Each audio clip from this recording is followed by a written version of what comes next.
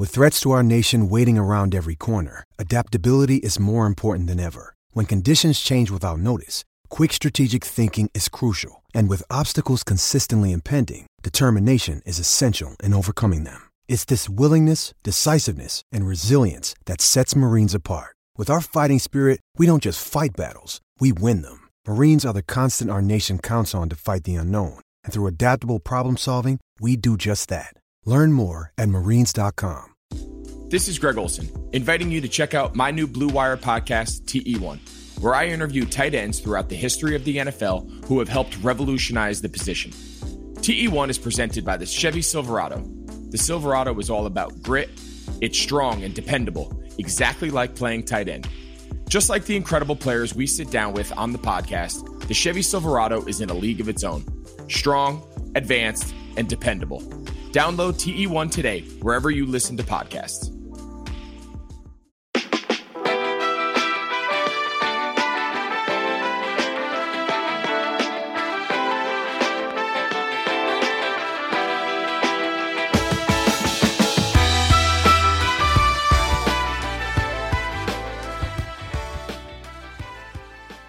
Welcome back to another episode of the Limited Upside Podcast. I actually checked. Today is Tuesday, September 22nd. I knew I would forget the day, so I checked. We have a little bit of a lull in both the NBA and the WNBA playoffs, the latter for reasons that were not planned, and let's hope everything's okay with the COVID test for the Seattle Storm. But it's kind of been a nice opportunity to pause, reflect on some things we've seen. And this week we're going to talk a lot about the Eastern Conference Finals. We're not going to focus too much on the Western Conference Finals. I've got Ben here with me. Ben, how are you? I'm in California. I made it across the country. I'm not on fire. And honestly, as I was saying right before the pod, now that I'm on Pacific Coast time, I can watch our games and go to sleep early. And that's a real big advantage to my sports consumption habits. So I'm stoked to be back out 3 hours behind the rest of the world. All right, good. So now you can talk about things without just bullshitting them because you actually be watching. That's terrific. Right. Speaking of someone who's on fire, our guest today, somewhere between Jamal Murray and Tyler Hero on the scale of breakout playoff stars, Nekias Duncan, now with basketballnews.com, who finally has kind of developed a really great following that he's always deserved, really breaks down film terrifically. You should check out his scouting reports on all these teams. Used to work for 5 Reasons Sports, the Miami Heat site, so he's very familiar with Heat culture, which is this mysterious elixir that we're going to hopefully figure out what the hell it is. Nekias, how are you? I am doing well, man. Just living life. Did not know what day it was either. I swore today was Wednesday, but I guess it's not. So that definitely changes what I'm doing today. But I am doing pretty well. So wait, you thought that this was a Wednesday podcast and you would have time thus on Wednesday to talk to us, but now it's Tuesday and you still have time to talk to us. Correct. I was just like, okay, cool. Let's see if Miami's going to go 3-1. It's going to be a tie series, whatever. Got another day of anxiety, so that's going to be cool. Yeah. Would you call yourself a Heat fan, or have you kind of divorced your Heat fandom from? Because you don't even live in Miami, but this is sort of the team you've always followed. I mean, what would you call yourself? I mean, I'm still a fan. I can't fan out like I used to for obvious reasons, but I mean that's still the team. I've followed the team since I was in middle school. And that feels like so long ago now, since 2020 is just the longest year ever. But, I mean, that team's always going to have a soft spot for me. I mean, they're the reason I'm here, honestly. I got my start, doing some amateur blogging on Facebook and stuff. And, like, that was the team I was covering the most. So, I mean, that's, I'm going to be objective. But, I mean, that's still the team I'm going to have a soft spot for. Who were the Heat players, or what was the team built when you started following them? What was that team like? That was Shaq and Wade. Okay. All right, so a good time to figure out some Heat fandom. So well, actually makes it better. That makes this conversation better because you've had to go through the lull to get back to this high. So what lull? They had like 1 year of a lull. I mean, when I say lull, I mean like they weren't the title contender like they are right now. Again, this is the first year since the Shaq and Wade teams. Yeah, what about, I don't know, LeBron. Oh yeah, I mean LeBron. Yeah, sure. Era. Yeah. I forgot about that. Just like, bro, that's completely right. That's completely in my head right there. Like thinking about that era as a side, like I don't know. I just think of LeBron's eras as LeBron's eras. I don't even associate him with teams anymore, and that's terrible. That's on me. It's what he forced LeBron's been over the years. It just kind of defines everything. Yeah, and I mean, he's the one that's chosen to move around. So if that's his legacy, that's his fault. But I think he's fine with it. Anyway, yeah, down years. They had 1 year in the lottery. Like get out of here. You know, the Wizards, they've had down years. I don't know if they've had an up year yet. I think it's all down years. But yeah, no, I love that answer about the fandom because it reminds me a lot of how I came up covering the Wizards. And I think there's a tendency for a lot of writers to just renounce their fandom when they get into it, especially as they see more of how the sausage is made and that there's nothing really magical about their team in a lot of regards as compared to other teams. But I think that it's actually important to retain your fandom, not because for rooting interest purposes, but because I just think that fans notice things differently, have more invested, have more sort of ability to notice sort of the little things and really be in touch with the people that they're writing with in a way that I think if you renounce your fandom, you sort of lose that. So, you know, I'm still a Wizards fan and I will always be a Wizards fan, even though like I have less stake in them winning. So I totally buy what you're saying about your fandom in Miami. I think it's something that like we should actually be hanging on to more so than something that we should renounce. I mean, I'm sure a lot of people will tell writers like, oh, you got to give up your fandom or like, oh, are you a fan anymore? But I don't know. I think it adds to your insight if you know how to spin it the right way. Yeah, like that. I mean, the way that I've come up watching the Heat, it was rooting for the Heat, then it was covering the Heat. Just being able to dig in depth with them has helped me with other teams because it kind of helps me. I mean, I know what to look for in terms of like pattern recognition with sets and stuff. The NBA is a copycat league, so a lot of the base stuff Miami runs, other teams run as well. And they have their own little twist and stuff. So it kind of gives me a baseline from that standpoint. It kind of definitely helps with a film regard. Yeah, you sort of well-run organization with a good coach and a good GM and things like that. The copycat component works better when you are the cat that's being copied. Yeah, so how'd the Sixers copy that cat? They copy that cat well? No, we ran it over with a car. No, but Elton Brand's fixing these. But it's funny you mentioned let's see. The camera doesn't necessarily capture how much Ben laughed at that statement. I mean, it's just because Elton's got all the best PR people working for him, so his source is the one talking to Shams and defining the narrative right now. But the team's a fucking dumpster fire. Hey, speaking of defining the narrative, I'll tell you what the Miami Heat have defined very well is this concept of Heat culture as like sort of an overarching message of how they run their team. And in light of how they've made it through to 2-1 up in the Eastern Conference Finals from the 5 seed, there's been a lot of talk of what is Heat culture? What is this magical sort of thing that gets Jimmy Butler, who really flamed out in his last 2 stops as a superstar, suddenly he's the perfect fit? What is this magical elixir that gets Duncan Robinson playing the way he does? What develops rookies like Kendrick Nunn and Tyler Hero? What's turned Bam Adebayo into a superstar? All this stuff.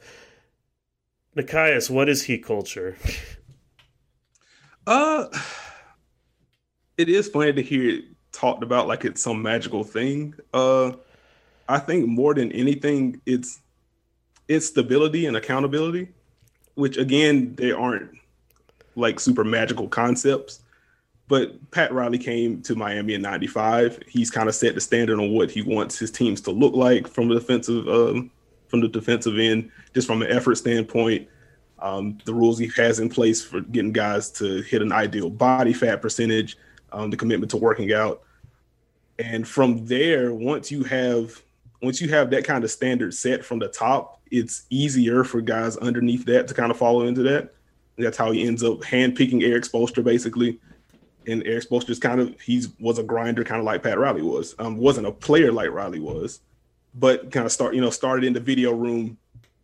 Just an insane level of attention to detail there. A lot of hard work. So, Spo kind of embodies what Riley's looking for. And then from there, you kind of pick out the players that also embody that.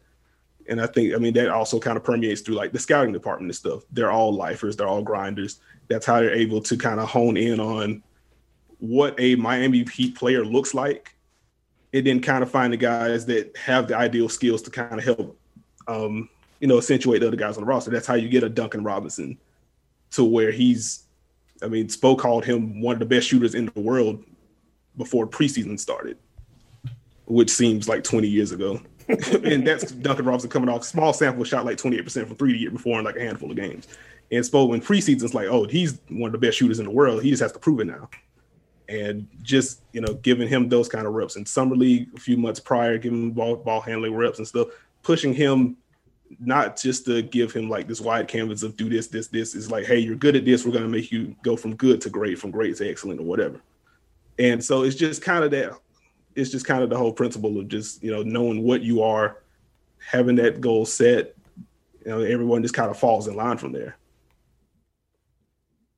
That sort of is, and again, not to transition at all, but like to kind of tackle onto what you're saying, and kind of like, it feels like you almost describe Jimmy Butler as a player and as a personality in describing Pat Riley and Spo and kind of the route that the organization has taken, right? Like it seems like Jimmy is the perfect superstar for this team because he's an extension of that philosophy and kind of embodies that as a player on and off the court. Would you agree on that? Yeah. And that's why, I mean, reports have come out. Butler has said it, like Jimmy Butler wanted to end up in Miami before he even landed in Philadelphia. Like he's always had eyes on that organization as an organization that fits who he is. And, when Miami got out to their hot start earlier in the regular season, reporters asked them, hey, what is it about Miami? Why are you so happy in Miami? It's just like, I'm allowed to be myself. I can just come in, focus on basketball. I can hold other guys accountable without worrying about feelings or anything like that. It's just very much, we're going to put on our hard hats, go to work harder than the other team, win, rinse, repeat. And it's cliche, but that's just what the organization is. And that's just the standard that they've set. What I find funny about that is that this is an organization that's in like one of the glitziest cities in the country, right?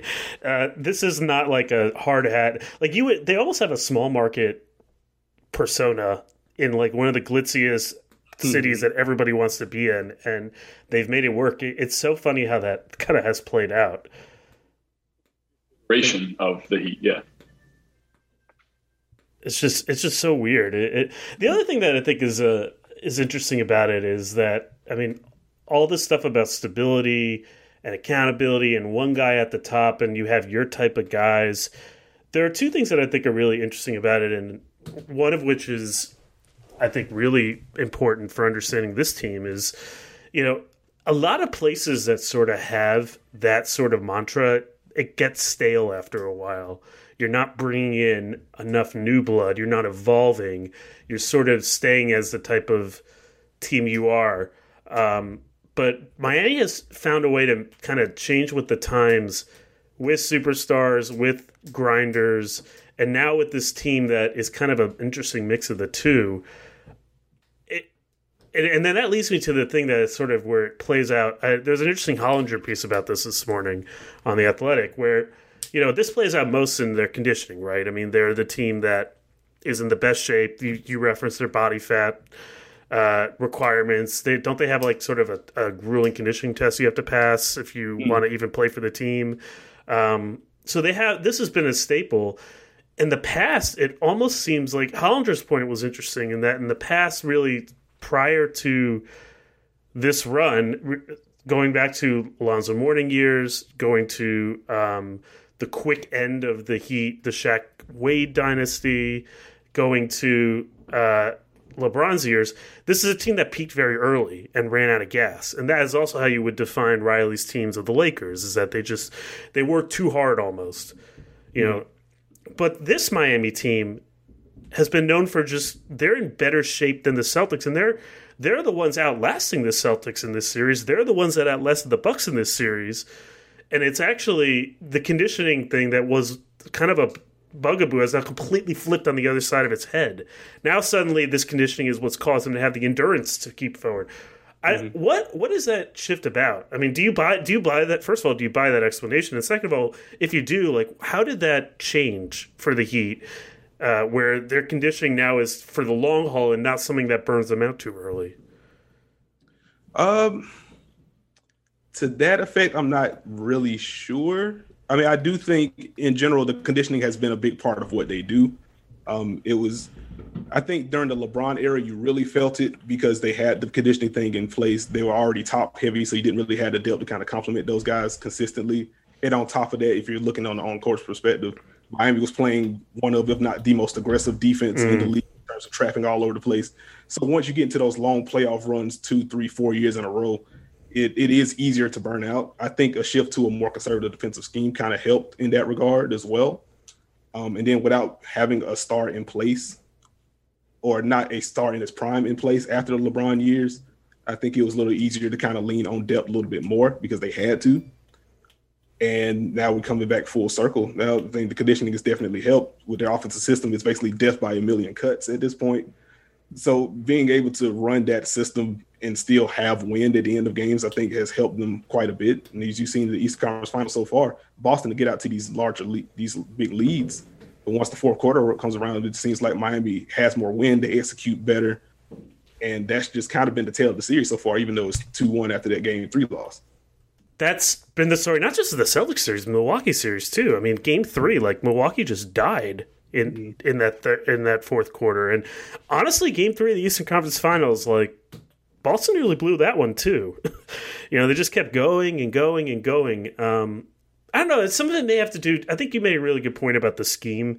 It seems like that Spoelstra has become a little bit more flexible in what defense he's playing.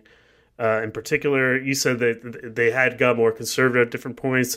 They've sprinkled in that zone that just killed Boston in Game 2, which has been a big part of it. They're not necessarily doing the blitz, like you said, like those LeBron teams blitz and just fly everywhere. That's kind of what their offense is.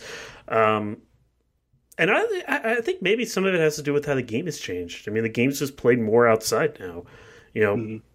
Guys I think guys are at a different level of conditioning just on their baseline. I mean, was there a player like Duncan Robinson in 2008? Was anyone built like that? I mean, I can't really think of one. Certainly there were players like Bam Adebayo in 2000 I mean, this is a guy who's just such a different type of beast. So, I mean, maybe it's some... It's like Robinson's like a new Peja or something like that, where like it's like an always ready trigger, kind of a bigger dude. Like he's not a small player. And also like in Robinson's case too, he's got pedigree. It's not like he came from he did come from some super small mid-major. I was going to say, then went to Michigan. Not just a mid-major, Division III Williams College, part of the NESCAC, a rival of Brandeis University. Do you know what they are? They're the Fs. I do. I absolutely do. Yeah. I went to Williams to cover a D3 NCAA tournament game when I was in college. Yeah. So anyhow, point is like he did come from somewhere, but then ended up at Michigan. So there was some, relationship to understanding this kid could play. I do think there's like a funny dynamic here playing out, which is that the NBA for a long time, the winning sauce was like you had to know who the player or players, maybe two, and then it got to be 3 at one point, but 1 or 2 guys who were going to get you 30. And that was an incredibly integral part of any championship team. There had to be that player who could get into 30s, 40s even. I mean, you see it with the Nuggets, 50s in a couple different games. So the idea that there's that scoring threat, whereas with the Heat, they don't have to look for that. It just happens that they have a couple guys in the 20s every game, multiple players, maybe 5 guys over 10. This idea that maybe we've gone in a full or a half circle, a 180 here, and that you don't need to have that 30. In fact, it actually makes you much harder to defend and game and schematically plan against. Yeah, you get the other direction at 180, Mike. I was just trying to figure out if like the term was right. Yes, you were right. A 180. Yes.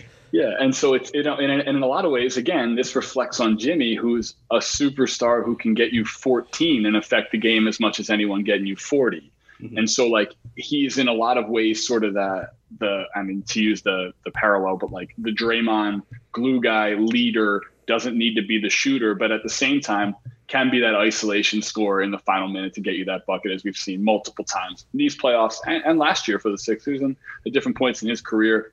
Not for the Timberwolves, but for the Bulls. So it's like, this idea that we are rethinking and constantly in these like almost 2 to 3 year windows, rethinking the structure of a championship winning team. And this is going to come to a head if we get a Heat Lakers final, because you're going to have the team with two, apex guys, 2 of the 5 best players in the league who are in that 30 whatever range every game playing against this full-fledged team.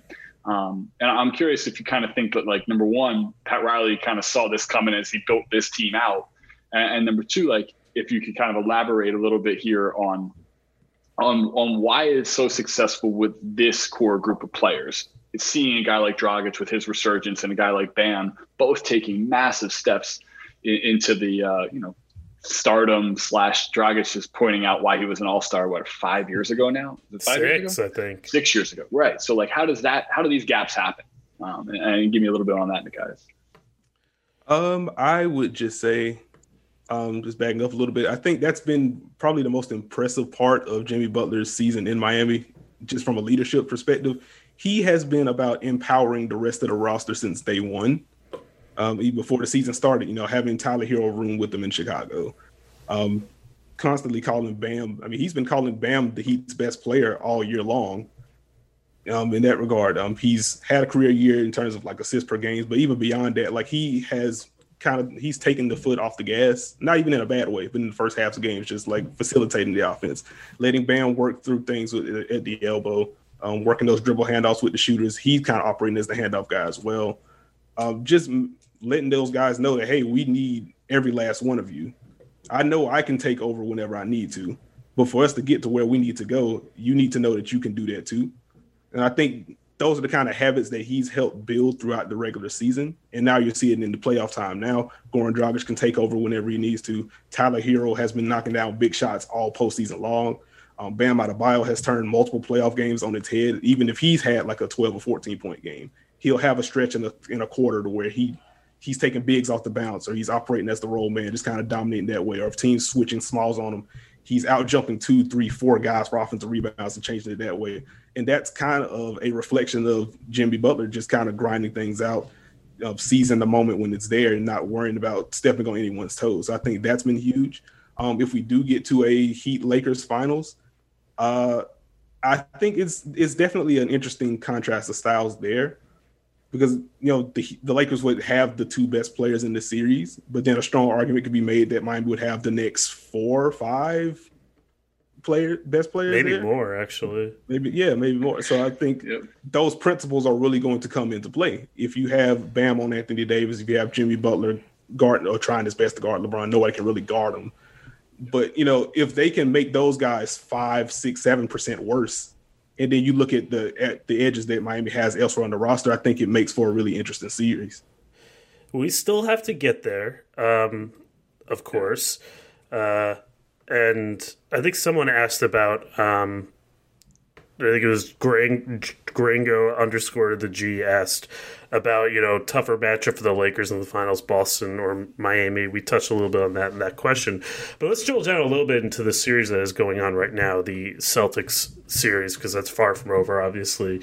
Miami up 2-1. Game 4 is on Wednesday. And I think maybe Jimmy Butler's sort of deferral to the rest of his team is a good place to start, because Miami, as we talked about, has been coming from behind in a lot of these games, really for 2 rounds, using their conditioning. There is a school of thought that perhaps Butler waited too long in Game 3 to get himself going, that he needs to sort of be more aggressive to score from the jump in the rest of this series. Do you agree with that?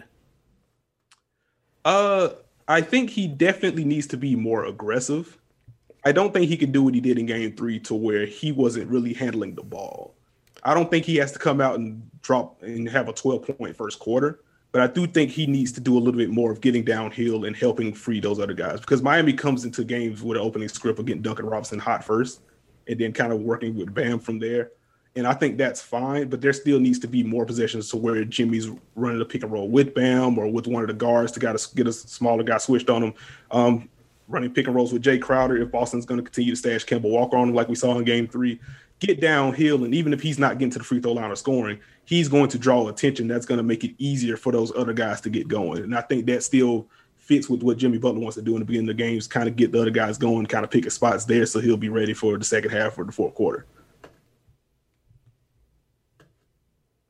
I guess part of that too is like, do you see a world where there's an adjustment in the first quarter of this next game because of the way that game 3 went? Like, essentially Boston getting out hot, maybe getting the 3-point shooters hot to start the game might be the place where things do change strategically in game 4, given that Boston seems to be winning the first and second quarters of the series. So, so kind of double digits. Yeah, I think so. I think in general, Miami's in trouble when Boston's able to play with pace. Miami has been a grinded out team. Even in the pace and space era with the big 3 Heat, the Heat never really ranked highly in pace. Not a perfect metric, but it's just Miami wants to play just to take exposure. They want to play with a purpose. They don't necessarily want to play fast. So I think getting Jimmy Butler downhill, getting to, drawing pressure, drawing rotations and getting easier catch and shoot looks will help Miami settle in. And if he is getting to the free throw line, that's going to slow the game down. That helps Miami set up their half court defense.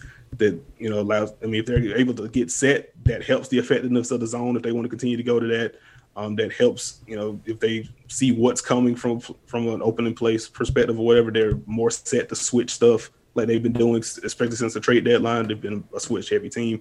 So I think it makes sense for them to just go more, just to get Jimmy the ball a little bit more, get him going early.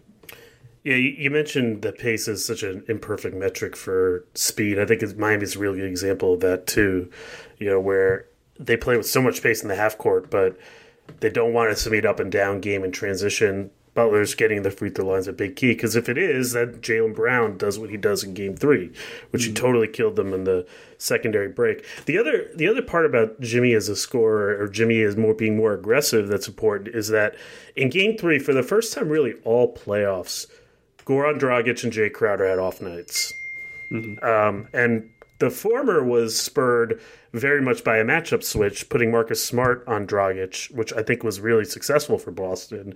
And the latter, Jay Crowder was been shooting out of this world for a while. Like, maybe he's coming back to earth. Do you think that Smart matchup changed to put Smart in multiple ways? To put Marcus on Dragic, and sort of now you got Kemba on Crowder. Like, what's the strategy for Miami to attack that in game 4? I think they're going to have to play a little bit more purpose in the half court. I think they're going to have to really hunt out switches and then attacking those switches quickly, because they can get Kemba switched into the action, but Boston is so good at those scram switches to get them out of there. And Miami's kind of been trying to settle into posting up those mismatches, and that just gives Boston room to kind of switch out of it when they need to. So I think going more pick and roll and then immediately attacking after that is really going to put pressure on Boston's defense to get to the line like that. I love the scram switches. It's almost like they're playing a hack game with Kemba Walker. Like sort of the hack game on the Jumbotron, where it's like, he's not under this one. He's not. The fact that neither of you are really laughing at me suggests that this analogy is very flawed. No, I understand. Are you like a 1925 carnival? I know, nobody goes to games anymore because of the pandemic. I know exactly what you mean. But before the pandemic happens, they've got sort of the hat, sort of the ball's under this hat, and they spring him around, and you don't know exactly where the ball is unless you really follow him and kind of really pay attention to we got to get this one. It's like how Kemba Walker and scram switches. I get the visual. It's the cup and ball game, man. It's like is that what it's called? It's an age old, Isn't it a hat game? It's a hat game, I thought.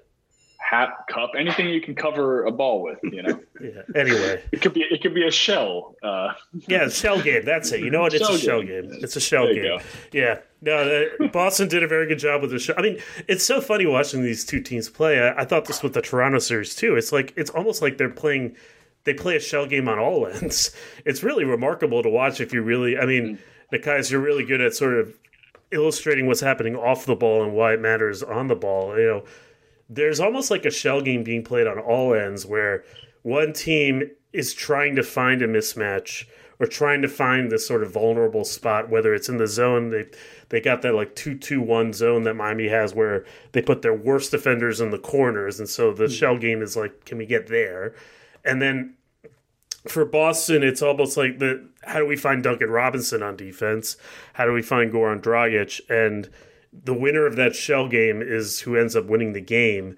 You know, it seemed like Duncan Robinson held up okay on defense, but I do think that them going at him affected his shot in a way that is hard to quantify. Are we going to see more? Do we think? I mean, this also goes back to what Nekias was saying about pace. Like, if you're out in transition, it's a lot easier to find that mismatch. If you're able to grind down the half court, it's a lot harder. I mean, is there a reason to be worried about Miami's defense if you're a Heat fan and just the ability of Boston to find those mismatches, or is this something that they can fix?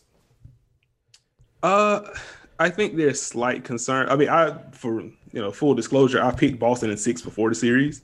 I just didn't think Miami was going to be able to defend Boston well enough. The zone, I expect them to go zone. I didn't expect it to be as effective as it was in game 2. And that kind of got turned on its head in game 3. Boston did a much better job of distorting Miami's zone, getting into the paint, getting some better looks, and Miami just really didn't have much of an answer. So I think point of attack defense has been an issue for Miami all year long. With Kendrick Nunn, when he was starting during the regular season, with Goran Dragic, as hard as he fights, that's why when they do go to zone, they're putting Goran Dragic at the bottom. They put him on the outside. They want to make sure that he's not being attacked, and if he is, that side is being overloaded to kind of help him and get him out of there, get him out of those situations. So Boston has definitely figured some things out. Even at the end of game 2, where they weren't converting those shots, they were still getting good looks, kind of getting like Marcus Smart in the middle of the zone. Gordon Hayward's return in game 3 definitely helped in that regard. So if the Heat can't go zone and really muck up the game that way, it's just going to be Miami continuing to switch, I believe. And if Boston's able to hunt out Goran Dragic and Duncan Robinson on switches, that just puts so much strain on the rest of the defense. It's going to end up coming down to, well, we hope Boston misses and we can kind of flip it that on the other end. I wonder too, like how much of the Heat's attacking of the Celtics was predicated upon what they saw from success in Toronto with that series, because there was so much exposure of the Celtics in the Raptors series that you don't usually get in any, because it was just such a strategic coach on coach, because of the players themselves were so evenly matched. I wonder how much the Celtics exposed in that series and how much the Heat picked up. And now that we're coming into game 4, this series is starting to have its own X's and O's relationship, where the first couple games were predicated upon the first or the previous series. Yeah, certainly with the zone. I mean, Boston struggled against Toronto's zone, and Miami's zone is very different, but they struggled against Miami's zone. That's a really good point. Toronto, there's also, I mean, to the point about exposure, like Boston has just played more games. Like Miami's just wrapped these series up so quickly. And their previous series was against a coach who didn't want to change what he did in the regular season, so there wasn't a whole lot to gain from that. That's a good point. I hadn't really thought of it that way. Yeah. I think they definitely looked at what Toronto did with his own and kind of incorporated their own thing. And I think in general, it probably reinforced what Miami wanted to take away from a defensive perspective. Just seeing what Boston's offense looked like when Kemba Walker was in his cold stretch, and how the zone actually kind of made that a bigger deal for Boston. And that's why Miami came out early in the series like, okay, we're going to trap these Kemba Walker pick and rolls. When they go into these double drag looks, we're going to switch a certain way. We're going to show high on another screen. We're going to make sure that he can't turn the corner, because we cut off the head of the snake there. It's like, okay, they have the wing talent, or at least they have the wing bodies to stay in front of a Tatum, to stay in front of a Jaylen Brown. They might be better, but you can make those looks tough. But it all starts with making sure that Kemba can't get downhill, get into the paint. So I think that Toronto series kind of reinforced that notion of how important it is to slow down Kemba. Now, they haven't gone to a box and one like Toronto did on him. But to your point, you mentioned earlier that Miami had trouble containing the ball during the regular season. A large part of that was Nunn and Dragic struggling against point guards. Those are the Kemba Walkers were the types of players that lit Miami up this year. I'm trying to think of a few examples, but I think that's a fairly accurate statement. And then, the zone, eliminates that need. When you say double drag, just for listeners who probably know what he's talking about, but just in case you don't, our friend Michael Pina wrote about this a couple weeks ago, where Boston will sort of come down with Walker on one side, and there will be two screeners, a wing, and then a few feet later, a big screening for him. So it's like a double screen for him to go one way. And yeah, Miami's defended that very well in this series. And Kemba's not quite himself, I think, because of the knee injury. But no, it's a big factor. The other big factor for Boston in Game 3 was Gordon Hayward coming back. And I know that when we had Pina on the pod a couple weeks ago, Ben, we were talking about how we didn't think Hayward was as important to Boston as the narrative suggests. But in this series, it seems like he's pretty damn important. Is that like that? First of all, it gets you to Boston's death lineup. What do we call that lineup? The Marcus Smart at the 5 lineup. We need a name for this. That's something, not death lineup, but something like that. I've seen 5-leaf clover on Twitter. Like, that's fine. I don't really know what you call it either. Seth Partnow, friend of the show for The Athletic, called it the Green New Deal, which I enjoyed. That's good. I like that. Although Gordon Hayward's presence in the Green New Deal is a little questionable. Yeah, that's good. Nice attack there. I mean, look, what does Gordon Hayward do? He allows for you to attack a zone in a much more, positive way, and not as defensive, not as looking to take the shot that you're being given, but get the shot that you want. And it helps when you have a really well-respected shooter who's 6'7" or 8" or whatever he is on the court. Like, you don't go in as much zone defense. There was a big difference between Game 2 and Game 3, just having Hayward's gravity to the ball in the game, and his decision-making, to be honest, too.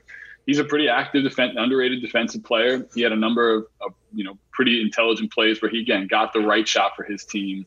I look at Hayward, too, as like a guy who I think at all times he's on some kind of scale of being over and underrated. And then when you see his absence on the roster, you really get to kind of, have that juxtaposition from a one game to the next, specifically in a playoff series like this, where, again, we talked about it. There's just so much X's and O's going on between the two coaches. And Hayward's a heck of a variable to pull out of your hat, that, again, hasn't played for, almost a month now, 3+ weeks. When was the Sixers series? It feels like it was like 7. Over a month ago. Yeah. It feels like it was 20 years ago, to use a common phrase that we've used on the show. I mean, to be honest, Mike, it didn't even happen. There was no Sixers series. No, I'm just They kidding. Forfeited, right? They forfeited. Yeah, that's what happened. That's right. But so like I think just like he's not a random other guy. He's not your, seventh man off the bench, and we're lucky that he's going to play some minutes. Like Hayward has, a real respect factor in the league and a real gravity for defensive players because of his ability to hit shots, both open and off the screen. So, I think maybe we underrated him a bit, but ultimately too, one of the reasons was because Marcus Smart's been shooting like a 40% 3-point clip, which is a completely absurd percentage, for him. What did he shoot? He's probably this year he's been better for sure, but this idea that he's now a volume 3-point shooter with a high percentage feels a little off, and ultimately that's a big swing factor in any one of these games too. Oh, it was only 35%, but he shot 6 threes a game. Who else is on that overrated, underrated continuum? I'm kind of curious. Chris Middleton. Oh yeah, your guy. Oh boy, it's he's either Michael Jordan or he is as Ethan Skolnick called him, swingman Mo Williams. So shit, that's actually pretty good. That's actually a good negative way to describe him. Championship, man. He was a point guard on a championship contender. When was there with the Cavs, wasn't he? Well, yeah, but isn't that the analogy that why you use it is that he's like sort of the fake all-star that LeBron played with, just like Chris is the fake all-star Giannis plays with? Not doing Chris Middleton very much justice. He's a much better player than Mo Williams on both ends of the court. I agree, but yes, he's definitely one of them. The last thing I want to talk about with this series, and before we kind of move on to talk about other topics, is something I noticed at the end of Game 3 that I thought was fairly significant. And I'm quoting, Nekias, I'm quoting you from your scouting report of Miami that you published before the series started. The Heat are going to need Bam Adebayo to be a scorer to win this series. He's talented enough to do it, but like Butler, he's much more comfortable being a connector. It seemed like he was looking to score a lot more at the end of Game 3. How much of a difference will that make for Miami? Is that like how significant a development is that? I think that's huge because I think coming into the series, Bam was the one guy on the run. One like the starting lineup. Bam was the one guy that really had a true physical mismatch. And so you can argue if Jimmy Butler's better than Jason Tatum, but they're pretty like-sized wings. Tatum moves well as a good defender, so it's not a super big advantage there. Same with Goran and Kemba. There's not a big advantage there. Bam versus Daniel Tice, even though Tice is underrated, Bam's a guy that can overpower him, and then he has the skill to beat him off the dribble if you feed him to. So, and with Boston switching as much as they do, that's going to leave Bam battling underneath with Jaylen Brown or with a Marcus Smart or a Kemba Walker if they can catch that matchup. So I think Bam had the ability to kind of influence actions in a way that the other Heat guys just didn't. And I think it's good that we saw in Game 3 that he was more aggressive, attacking on the block, attacking on the offensive glass, still getting busy as a pick and roller, just kind of forcing the issue there because he's the one guy with the advantage there. Now, you also wrote in that preview that he's sort of like kind of a one-move type of player. When he attacks, he's kind of got, I think the way you put it, he doesn't have a ton of shake. You know, it's sort of the one inside-out move, and then he's there attacking, which makes him really a good fit for when they're running Robinson and he's slipping. But is it, I mean, I would worry, I suppose, that if you have him attack too much, that could be a problem. I saw some of that in the Indiana series, actually. You know, is that a worry too? I do think it kind of puts a strain on the transition defense if he does miss. And he struggled scoring over smaller players this season at times. So I think if he does get those attacks over a smaller guy and then he's on the ground because he had an awkward finish, the body control has been a bit of an issue for him at times. Then you're looking at a 5-on-4 or 4-on-3 or something, and then your best or your most versatile defender is on the other side of the court, and that really hurts. And again, Miami just doesn't want a game to go into turn to a trap meet anyway. So I think there is a little bit of worry there, but ultimately he kind of has to pulverize those mismatches when he gets them. That Pat Riley has conversations with Calipari about how Calipari is misusing his players in college so that then Pat Riley can get the upper hand on how to properly use them in the NBA. I legitimately think there's a Kentucky relationship there. He does love Calipari. He does love Kentucky. I don't know if the conspiracy should run that deep, but I mean, it wouldn't surprise me. And, funny enough, a guy like Tyrese Maxey might fall in the lower 20s. He might be the point of attack defender that Miami needs. Just going to throw that out there. What pick did Miami have in 2015? How did they not get Booker? Was that the year they picked Winslow? Yes. Ooh. Winslow at 10. Never again, says Pat Riley, will I make that mistake. Nope. And that was the last Duke player that'll ever play on the Heat.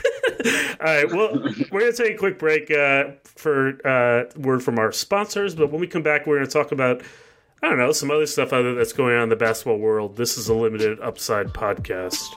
The wait is finally over. Football is back. Holy crap, football is back? That really snuck up on me. Anyway, you might not be at a game this year, but you can still be in on the action at BetOnline. BetOnline is going the extra mile to make sure you can get on every possible chance to win this season.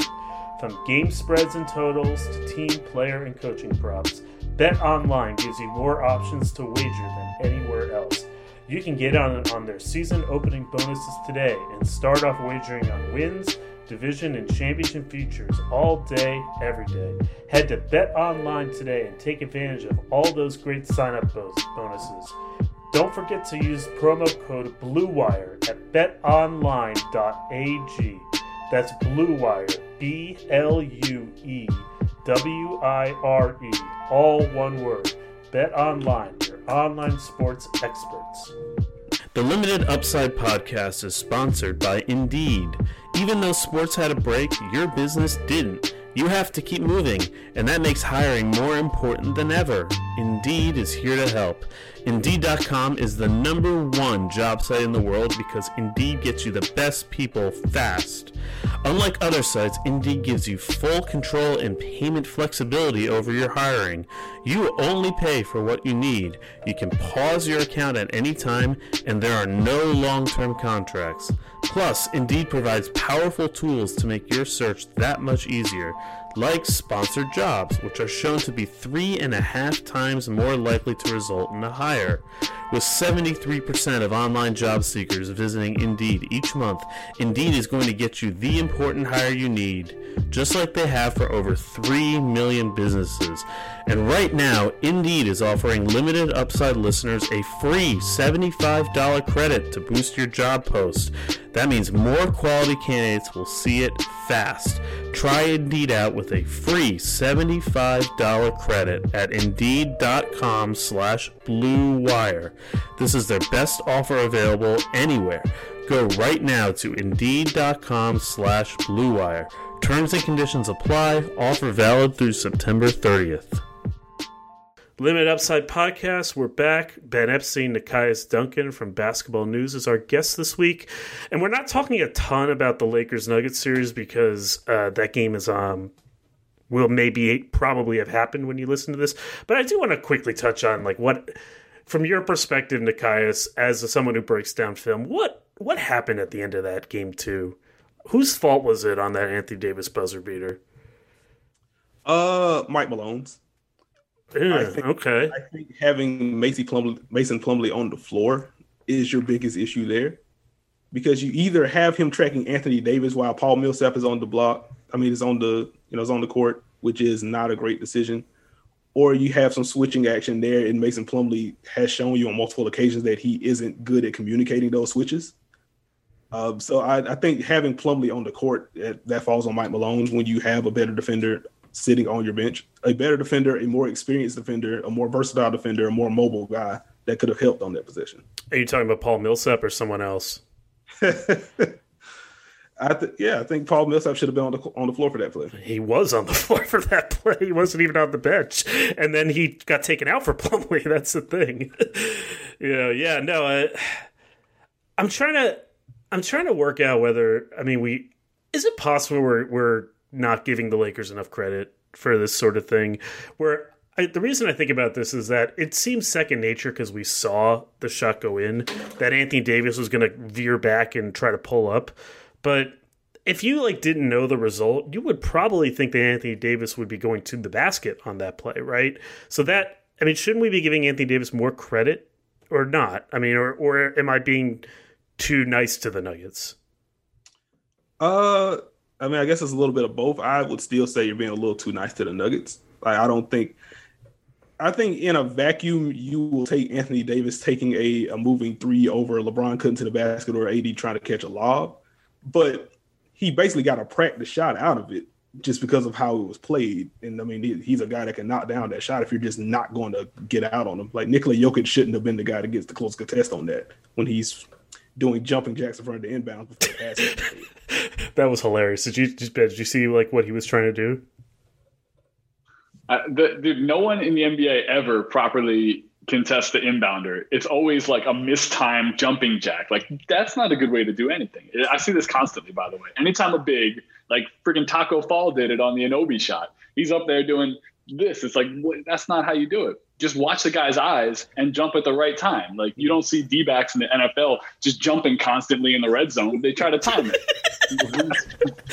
Real. What if they did, though? That actually kind of isn't. I guess you'd have pass interference to worry about, but like on goal line fades, wouldn't it be better if just the entire defensive line instead of rushing just jumped? Yeah. Yeah, I guess in theory, yes. But guys do block passes down. I guess it's number one, the fade is the most illogical play in football. Why throw a ball 15 yards up in the air when you're within 2 yards of a goal line? But that's a whole different situation. The same way you don't pack the box when you know you're going to run it. You want to spread players out, like the end of the Seahawks-Patriots game the other night. But this is not a football podcast. This is an NBA podcast. I do want to get into one question you guys had, or we were talking about before the pod, which was that and this is why you two are perfect for this and for me to be the one asking the question so I can sit back. But the idea that we're not focusing enough of our attention on the games themselves, like on basketball, and we've used the term X's and O's a lot, but the strategy behind what we're seeing right now in the league, how much praise coaches are getting, but that compared to how little, maybe sometimes we're talking about the actual emphasis on what's happening between the lines of these games. And I'm wondering, like, what are some trends right now that you're seeing between the 4 teams that are left? What makes these coaches most similar? Mike, Nikai, so what are things right now that have popped to you that you didn't even see in the regular season that are being brought into the fold right now specifically for the playoffs? And talk a little bit about that heightened quality of basketball that you're seeing within the bubble, because that's certainly linking all 4 of these teams together. You could even argue maybe the Nuggets more so than any of these teams, raising their game on both ends. The Heat finding almost a super identity that we've talked about a little bit here. And then again, the Celtics to have to iterate multiple times to get to where they are right now, just in these playoffs due to the difficulty of their series. And then the Lakers making things look pretty easy for a LeBron playoff run in the grand scheme of his playoff runs in his career. So we'd love to hear more about how you guys are thinking about, like, just the game itself being almost secondary to the world of the NBA, being so properly and rightfully so valuable to the overall conversation of sports and culture. But talk a little bit more about what you're seeing right now, specifically in this X's and O's between the lines game. I would say my biggest takeaway just from the playoffs in general, I feel like we're starting to see the depth of drop defense. That's kind of the theory that I'm working with right now. Mm-hmm. Because I think what you saw in Devin Booker's 8-0 run, in Damian Lillard's run, is that those guys are just killing teams on pull-up jumpers from 28, 30, 32 feet from the basket. And it's just stressing big men to the point. I mean, you can barely afford to have them out there unless they don't have to be the quality of an Anthony Davis or a Bam Adebayo, but they have to be able to move their feet in a comparable stratosphere, or they just can't be on the court. So I think just that has led to, I mean, the Heat switch a ton. They switched at a top 5 rate after the trade deadline. Boston switched a ton. The Lakers-Houston series coming into it was supposed to be interesting just because of how Houston was going to have to try to navigate those switches and try to muck things up for the Lakers, who had struggled in half-court offense up until that point. That was interesting. The Lakers play with a center, but, I mean, they play with their guys a little higher up, especially when they do downsize with Anthony Davis at the 5. Toronto, one of the most, if not the most versatile defense in the sport. Just a bunch of teams, even Denver, they don't really do anything exotic, but they play their pick and roll so high. They blitz with Jokic, try to get his hands up in the pass lane and stuff like that. It's just pull-up shooting has become so important that it's kind of warped the game of basketball. And I think that's why you get into the later rounds, the Lakers are switching more stuff, and then they'll use those scram switches as well if you get a small on Nikola Jokic. The Heat are switching a ton. Boston is switching a ton. The only team that isn't switching is Denver, and you've seen the kind of issues that they've had. I mean, on the last play of that game, a bot switch leads to an Anthony Davis jumper. Mm-hmm. So I think teams, I mean, you have to look at that you got to look at what you're getting. Just look at what you're drafting moving forward. Like, it's changing what you have to get from a big man. Like, mobility is so important, and versatility in general is so important now. Yeah, no, I mean, I think that's definitely true. I mean, the key is that, I mean, we went from an era where if you played drop coverage, which just for the lay people is essentially defined as your big man is kind of zoning up in the paint. That's generally, I mean, like, they're very, yeah, like that's a very, like, very, very simple definition, but like, let's just roll with that for now.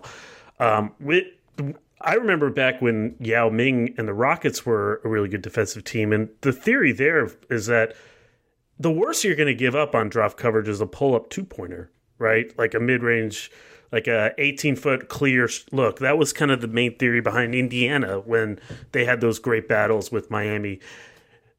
Maybe starting with the Warriors, that slowly became, now you're giving up like a three-pointer. But nowadays, it's like, now you're giving up a 30-footer that's like as good as a three-pointer. So it just keeps moving further and further and further out to the point where, I mean, I wrote about this in the newsletter, but just like that shot that Lillard hit against Damian Lillard against the Lakers in that game 1, that was like the 40-foot bomb. And like the conversation we're having now is, wow, why were the Lakers playing drop coverage? And it's like, it sort of makes you realize like how much the sport has spread out, that we're even having that conversation. That, I mean, Anthony Davis is standing 26 feet from the hoop on that play, and he's still playing what is considered drop coverage because of the shooting range. And that's just remarkable, and it just shows how much the defense has evolved. The main takeaway I have is that these are 4 very different teams that have made it here with 4 very different styles of play. And for all the talk about, the league is becoming too homogeneous, everyone's shooting threes, I think that the fact that these 4 teams are here and that they play their offense in such different ways around such different concepts illustrates to me that, and I want to link this back to the point that Ben was making about sort of coverage of the game versus coverage of other stuff. And I think the game itself, the main reason we don't see as much of it, I think, is just the game is very complicated. It's very hard to explain. It's very hard to really know. And so there's like kind of a deferral of expertise that happens where, and I think also just like a fear of being wrong. It's just like, it's like it's almost like asking like, why don't trade magazines, why do magazines not focus on like sort of technical trade secrets? Because there are only a few people that are really good at it. But I think one of the consequences of that is that we spend a lot of time thinking about the outcomes of plays. Like, this is actually sort of what I wrote about with the Las Vegas Aces on 538, who is a WNBA team that I know, Nekias, you follow very closely. We focus so much on outcomes, like, is this a 3? Is this a 2? Is this a layup? That we have lost sight, and I think the bubble has regained this sight for us, of how it's so different. The way you create these shots could be so different and diversified. You've got one team that plays so much at the top of the key with movement off the ball in Miami, where so much of their action is at the 3-point line, whirling dribble handoffs and cutting action. You've got another team in Boston that is so heavy on the ball screen action, but it's at the top of the key, but it's a lot of swinging into the ball screen action for all their players, a lot of pick and roll. You've got a Lakers team that I think is very much built around their 2 stars getting a mismatch of any kind, and then sort of what I sort of am calling like sort of decoy motion, like almost like misdirection with the other players, just sort of moving around a lot so that the defense is distracted by all that, and then the matchup advantages those 2 stars have come into play. And then you've got Denver, who is built around a more traditional quote-unquote setup of the high post big man, like flinging passers through with cuts. And this is a massive oversimplification of all 4, but it seems to me like we have found 4 different ways to skin the cat in the modern game. And I think that's really cool, and I think that's something I wish we focused on a little bit more, is not what the shots are, but how those shots come to be. Because I think the fact that the game is played on a much larger plane allows for much more stylistic diversity in that realm. And we sort of have lost sight of it because we focus so much on, 3-point shots are going up. I guess just to push back a little bit, is the game of basketball complicated? It's an interesting question. And one I've kind of been wrestling with as I've been starting this book process. What I think is happening is that the game is super simple and super complicated, depending on how you look at it. The phrase I use a lot is that it's an individual sport and a team sport at the same time, and it just depends on what you're looking at. What I think has become more complicated and more difficult for people to understand and grasp is that the game is now played on what is essentially a court that is basically 1.5 times to more the size of the court of 20 years ago. The court is not literally expanded, but just the rise of 3-pointers and deep 3-pointers that has really happened over the last 7 years has made it so that we're basically now have the same number of players playing a sport while using way more space of it. And so if you just think about that from a spatial perspective, if we're now using way more of the court than we used to, that means there's more for anyone to follow. There are more places for plays to start, plays to end, plays to sort of pretend to start and then end, places to go. And we're just there's just more options to be used on the court. And I think it's harder now than it was 20 years ago. Whether basketball is like a complicated sport compared to, say, football is sort of a whole nother discussion. But I think that what's happened is that compared to what basketball was, it is a more complicated sport. Just because there are more places where things are happening. Well, and the optionality of skill sets is a big part of this as well. You can't do as much from a complicated set standpoint when players have very individual, singular skill sets. And the NBA was put quite literally, just the idea of 1, 2, 3, 4, and 5 was because a 1 had a skill set, a 2 had a skill set, a 3 had a skill set, et cetera. And that's how they fulfilled their position on the court. When you remove that and you create more optionality between the individual players themselves, it creates a larger threshold of opportunity and again, XO options from a team standpoint as well. Like this idea of a Bam Adebayo or a Marcus Smart would have blown people's minds in 1987, right? Like Marcus they sort of played differently, yeah. Well, yeah, but just like I think the real point is that 6'4" center. I think the real point is that would have blown people's minds in 2007. Totally. Yes, absolutely. I mean, we talked, Nekias, we did a lot of podcasting when there was no NBA, and we got into, Mike did a really extensive deep dive into essentially the other eras of basketball. And one thing I did was watch way too much early 90s and then again early 2000s NBA. And the game itself has evolved an incredible amount. Even just, again, I think part of it being what the Warriors did to the league and accelerating that is pretty difficult to deny. But ultimately, the more that any individual player can do, the more that you can change up and be, a diversified offense or defense, or throw multiple sets with the same 5.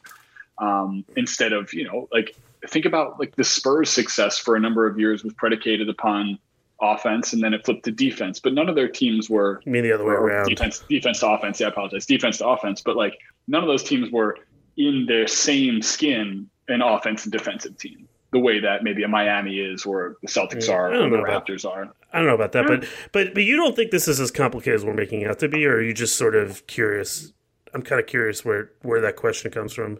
It's a little bit of both, because I do agree the game has obviously evolved. And as you said, there's more space, which means there are more actions that can be in more different places, and player archetypes have changed quite a bit. But I do feel like the goals of basketball, at a basic level, you want to get the best shots available. Layups are very high efficiency shots. Threes are more efficient than long twos or whatever. We don't have to get into the whole analytics debate or anything like that. But I do think the foundation of what the game is simple. And I feel like just from a general standpoint, you go deep, you go super deep in the X's and O's. I'm trying to get to that range. There are a lot of other guys, your Zach Lowe's, your Matt Moores, that understand more of the X's and O's stuff. But I do think if there were more people that focused on or had the ability to kind of hammer home the foundations of what basketball really is, and then building from there, I think we could kind of bring up the NBA audience, or just the basketball audience in general, bring them up a level to where you can then dig into those deeper concepts easier. Because what I kind of see is that, you, me, Lowe, guys like that, we're kind of we're niche in that area, where it's a very specific set of people that understand and love that content. And then the rest of it is, how can LeBron catch MJ? And I feel like there's just this huge bridge there's just this huge gap that can be bridged between the two, if we kind of focused on the simple stuff and then brought it out. That is Kobe Bryant's argument as well, right? That is what Kobe was saying before he passed. That's, and I hope you're right, because then I could sell more books. But I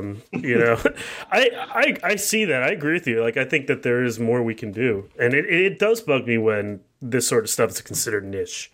I agree with you. To me, it's just storytelling in a different way, and I don't see why it has to be.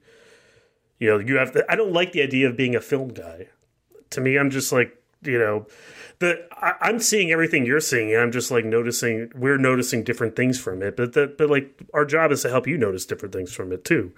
I agree with you there. I mean, I think you're right. Like the core of the game has not changed, and it's the way you get there that has. And we spend way too much time worrying about what the core of the game is. I think I don't want to blame analytics, because I think analytics are really cool, important, and have changed our understanding of the game. But I think at its worst, sometimes we use that. We think of them less as like sort of means for further exploration of how you get there. I think that I agree with you that generally how you get there is sort of undercovered in this league. And I think it hurts too that a lot of the people who are on TV about this league, you're probably going to be harsher on them than I am, because I know you've tweeted about this before. But I just think in general, like with few exceptions, a lot of these guys just played in a different era, and like they have trouble seeing how the game has changed in front of them. I think it's just natural. You know what you know. And that's why I think someone like Draymond Green is an interesting breath of fresh air, because here's someone who has more direct experience with how the game changed. And it's just, I mean, the concepts that these guys talk about that they know all the way, like, it's just not the NBA that they played or coached in anymore. It's just a different league. I was going to say, coaching is the most, to players, yes. And I would expect the players who played in an era to be comparing the era they played in, for better or for worse, probably for worse here, to the game that they're watching. But the coaches who are doing the commentating, that's the ones I have the most difficulty with. It's like either you're auditioning for a new job in some cases, and I won't name any names, Stan Van Gundy and Mark Jackson, and you're showing that you're not picking up on the way the game is played. You mean Jeff Van Gundy? No, I think Stan's auditioning. Okay, well, we like Stan. Stan's good. I like Stan too. I'm just saying, as people who are auditioning for parts, right? But Stan Van Gundy's watching the game and being a little less hypercritical to the way that he also coached the team that played, essentially a style of four guys out shooting threes and one big who was, athletic and covered a lot of court. Yeah, he's a little more connected to the modern game than his brother in terms of the coaching. Yeah, absolutely. I don't know. That's like my theory. I don't know, Nekias, if you agree with me on that. I think it's just the game is changed, and we don't know how to illustrate how it has and hasn't changed very well. Yeah, I mean, I think just at a very basic level, the way that you shift that is giving a voice to people that do understand how the game has changed. You mentioned like Stan Van Gundy has been great as a commentator, in my opinion, because he'll still go to his coaching platitudes or whatever, but he understands what teams are doing, what they're trying to get to, and is able to convey that in a way that's easy to understand. As you mentioned, Draymond Green, he's a guy, I have been slamming inside the NBA for years now on Twitter, just because, it's an entertainment product and people accept it as an entertainment product, and it is entertaining at spots. But I also feel like the fact that Inside the NBA is solely an entertainment show is an indictment of the show. Because in theory, you have guys that should be able to make you laugh, do their general ridiculousness, but are also Hall of Fame level talents, Charles Barkley, Shaquille O'Neal, or, guys that have been on championship teams, Kenny Smith. Those should also be guys that understand what's happening in front of them and can convey that. You should be able to get both. And I think that's why Draymond Green has been so good, because he understands what's happening on the court. He's able to convey what's happening on the court in a way that someone that isn't super film intensive can understand. And he can talk junk with the other hosts and have fun that way. Yeah. And I think you need a full cast of those guys to kind of get everyone on the same page. I don't want to tune into a TNT game and have to mute it for 98% of the broadcast, because I don't know what Reggie Miller's talking about, or when the halftime show comes up, I can't even focus on because Kenny Smith will do a video segment for 30 seconds, and it's stuff that I pointed out on Twitter, and I haven't played in the NBA. And then the rest of the halftime show is Shaq saying, "Hey, can you put up 40 and 20?" Yeah, it's nothing. So I just feel like there has to be a better job, and there has to be more emphasis on giving people voices that can kind of bridge the gap.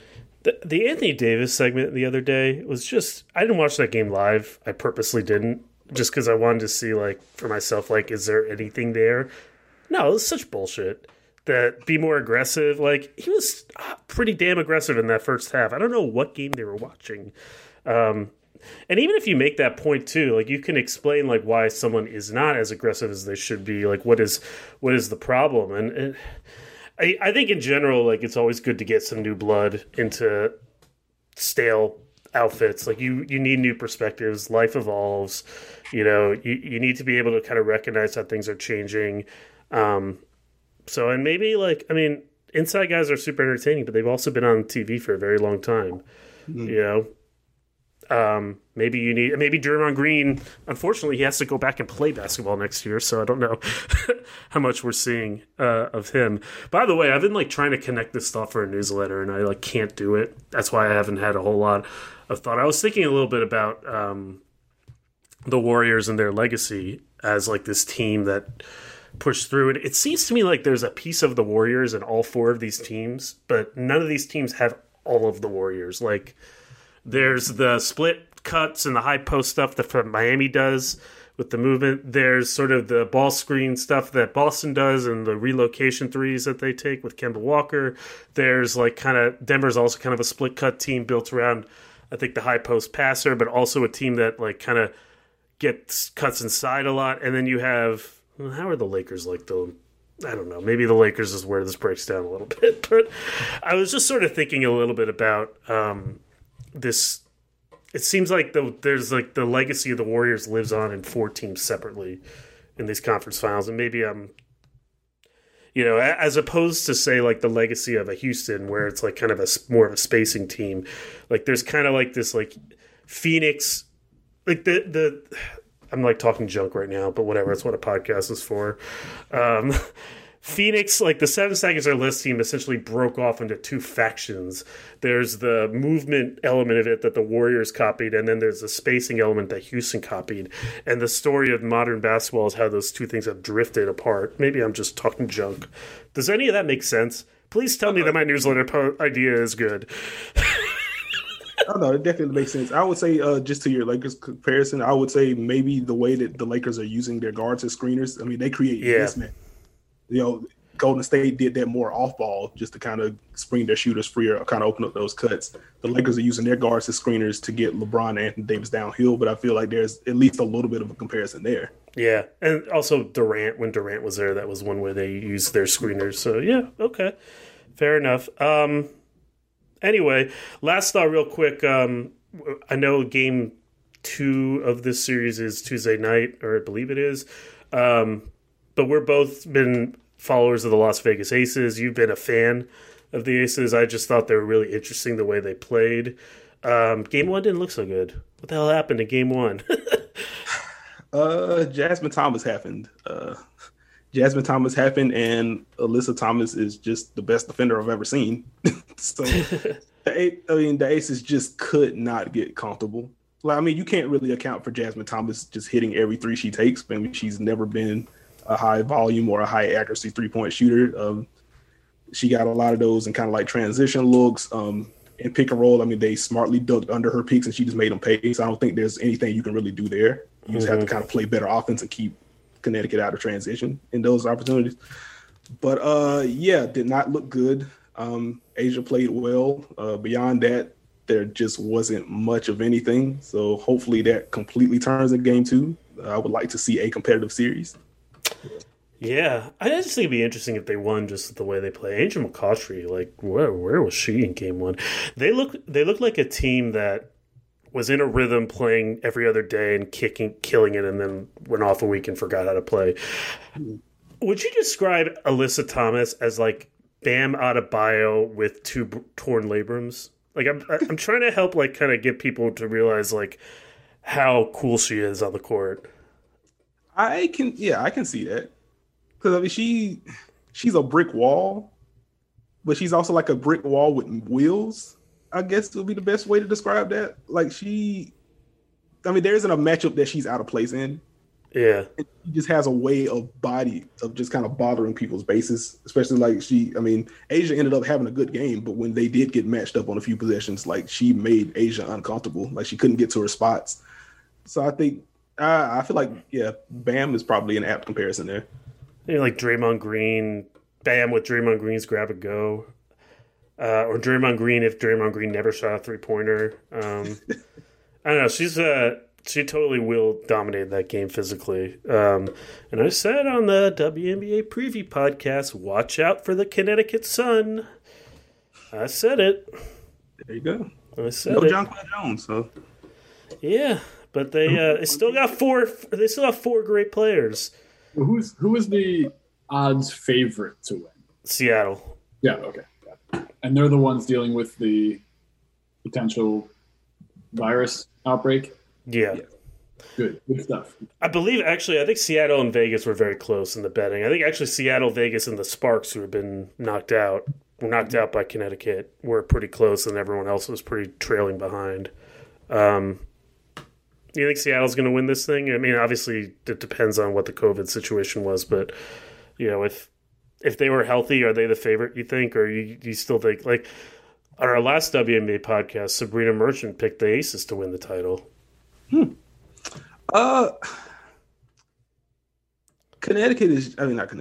Seattle is just so darn good, and they're so deep. It's hard not to pick Seattle. Like, I'm going to be rooting for the Aces because I'm going to be rooting for the Aces. But Seattle just has talent all over the place, and they can play so many different styles to where it's hard to pick against them, honestly. If they're healthy, they should win it again. I hope the Aces win just because what a strange team they are. What a fascinating team. I wrote about this on 538, but just they are taking 11 threes a game this year, and the next lowest team, I think, is 17 threes a game. Relative to league average, they're like the fifth least prolific three-point shoot attempt team in the league. And it's just fascinating to see, and they have some really interesting players. Like De'Erica Hamby is like if Marcus Smart was a big guard. Yeah, she's fantastic. She's quite fun to watch, and she started, but I'm not going down that rabbit hole. Which rabbit hole? She should start. Yes, we're not going to do that. The Aces playing the equivalent of Anderson Varejao in the starting lineup. It's if Anderson Varejao retired after the 2016 finals and then came back and started. Yeah, it's pretty rough. Ben, any final thoughts on the series and the NBA or WNBA playoffs? Yeah, no, honestly, I'm looking forward to see. And again, I apologize for not being as in depth on the WNBA as you guys. Generally speaking, I watch the finals and games that Mike suggests that I watch, or teams that I suggest that I check out. But I'm really excited to see how Denver rebounds. I kind of feel like they've had one gut check after another this entire, not to be like super, again, platitude related and like, the cliches, but there's a big difference between being split 1-1 in a series and in winning a game 2 in a way that I think would have maybe pretended well to the way that the rest of the series moves and losing on a buzzer beater. And so excited to see it. In a lot of ways, it feels like they're at another game 7 right now in game 3. So pumped to see how Denver looks tonight. And ultimately, like, this is an incredibly important game. They're not going to win in game 7 if they go down 3-0 against the Lakers here. But there could still be a series left if they do win. And then the second thing is, I've thought the Celtics have been the better team in this series for maybe, 14 quarters or whatever, 12. Where are we at? It's 2-1 now, so 12 quarters? Or you're saying something? All the quarters, all the first and third quarters? Is that what you're saying? Yeah, essentially first, thirds, and 9 quarters. Yeah, 9 quarters. Yeah, so a good chunk of these first 3 games, the Celtics have been the better team, and they're down 2-1. So I still think that if I'm betting, I might be betting on them to win the series. I thought it was going 7 prior. I feel that even more now, but I do think that tomorrow night's game, again, I think it's going to be a tighter game. I think maybe that some nerves will be in effect because it really is, again, the Celtics playing a full-fledged game. I think they win, but I think the Heat might come out tomorrow night, again, as Nekias kind of talked about, assert themselves slightly differently. And I'm very curious to see if they can turn the first quarter momentum around and change the complexion of the way that these games have been moving, because they've all kind of followed the same formula. And similar formula usually works better for the team that's up 2-1 than the team that's down 2-1, despite the fact that Celtics have probably been a better team for more of the overall time of the series. But I have to bounce, guys. Yeah. Good to talk to you. I'll let Mike wrap this up. And ultimately, thank you for. I got nothing else. I'm just I don't know, Kai's if you have anything else, but nah, man, I got nothing else, man. This is whoever wins Game 4 is winning this series. That's not exactly a crazy statement, but I just think that's I say it a lot. Game 4 is in a 2-1 best game of a series always. Well, not always, but you know what I mean. Yeah, I can feel that. So I think it was Jay Crowder that said Miami had some big adjustments coming in Game 4. I saw that. Like it's funny because like normally that's just player speak, but also Eric Spoelstra will be the guy that throws out some randomness. So I'm really interested to see exactly what these adjustments are going to be. But yeah, I'm interested to see what the series looks like. With this big of a layoff, I think we're going to see more Gordon Hayward in Game 4, which is obviously going to be huge. Gordon Hayward's biggest impact in Game 3 was not being Semi Ojeleye. So I think that's a huge deal. That's also part of why Miami's zone worked as well in Game 2. I mean, when they go to those looks and you have basically a non-threat on the floor, it makes it easier to kind of load up on the side if they need to. They can't really do that with Gordon Hayward in the game. So I'm going to be interested to see just how much zone Miami decides to play. Because if Hayward plays more and he's, making quick decisions, which Boston has sorely missed in the first couple of games, it's going to be tougher. And if they go to more man principles, then we're going to see just how big of a liability Goran Dragic is. They're going to hunt him out. They're going to hunt out Duncan Robinson. They're going to hunt out Tyler Hero.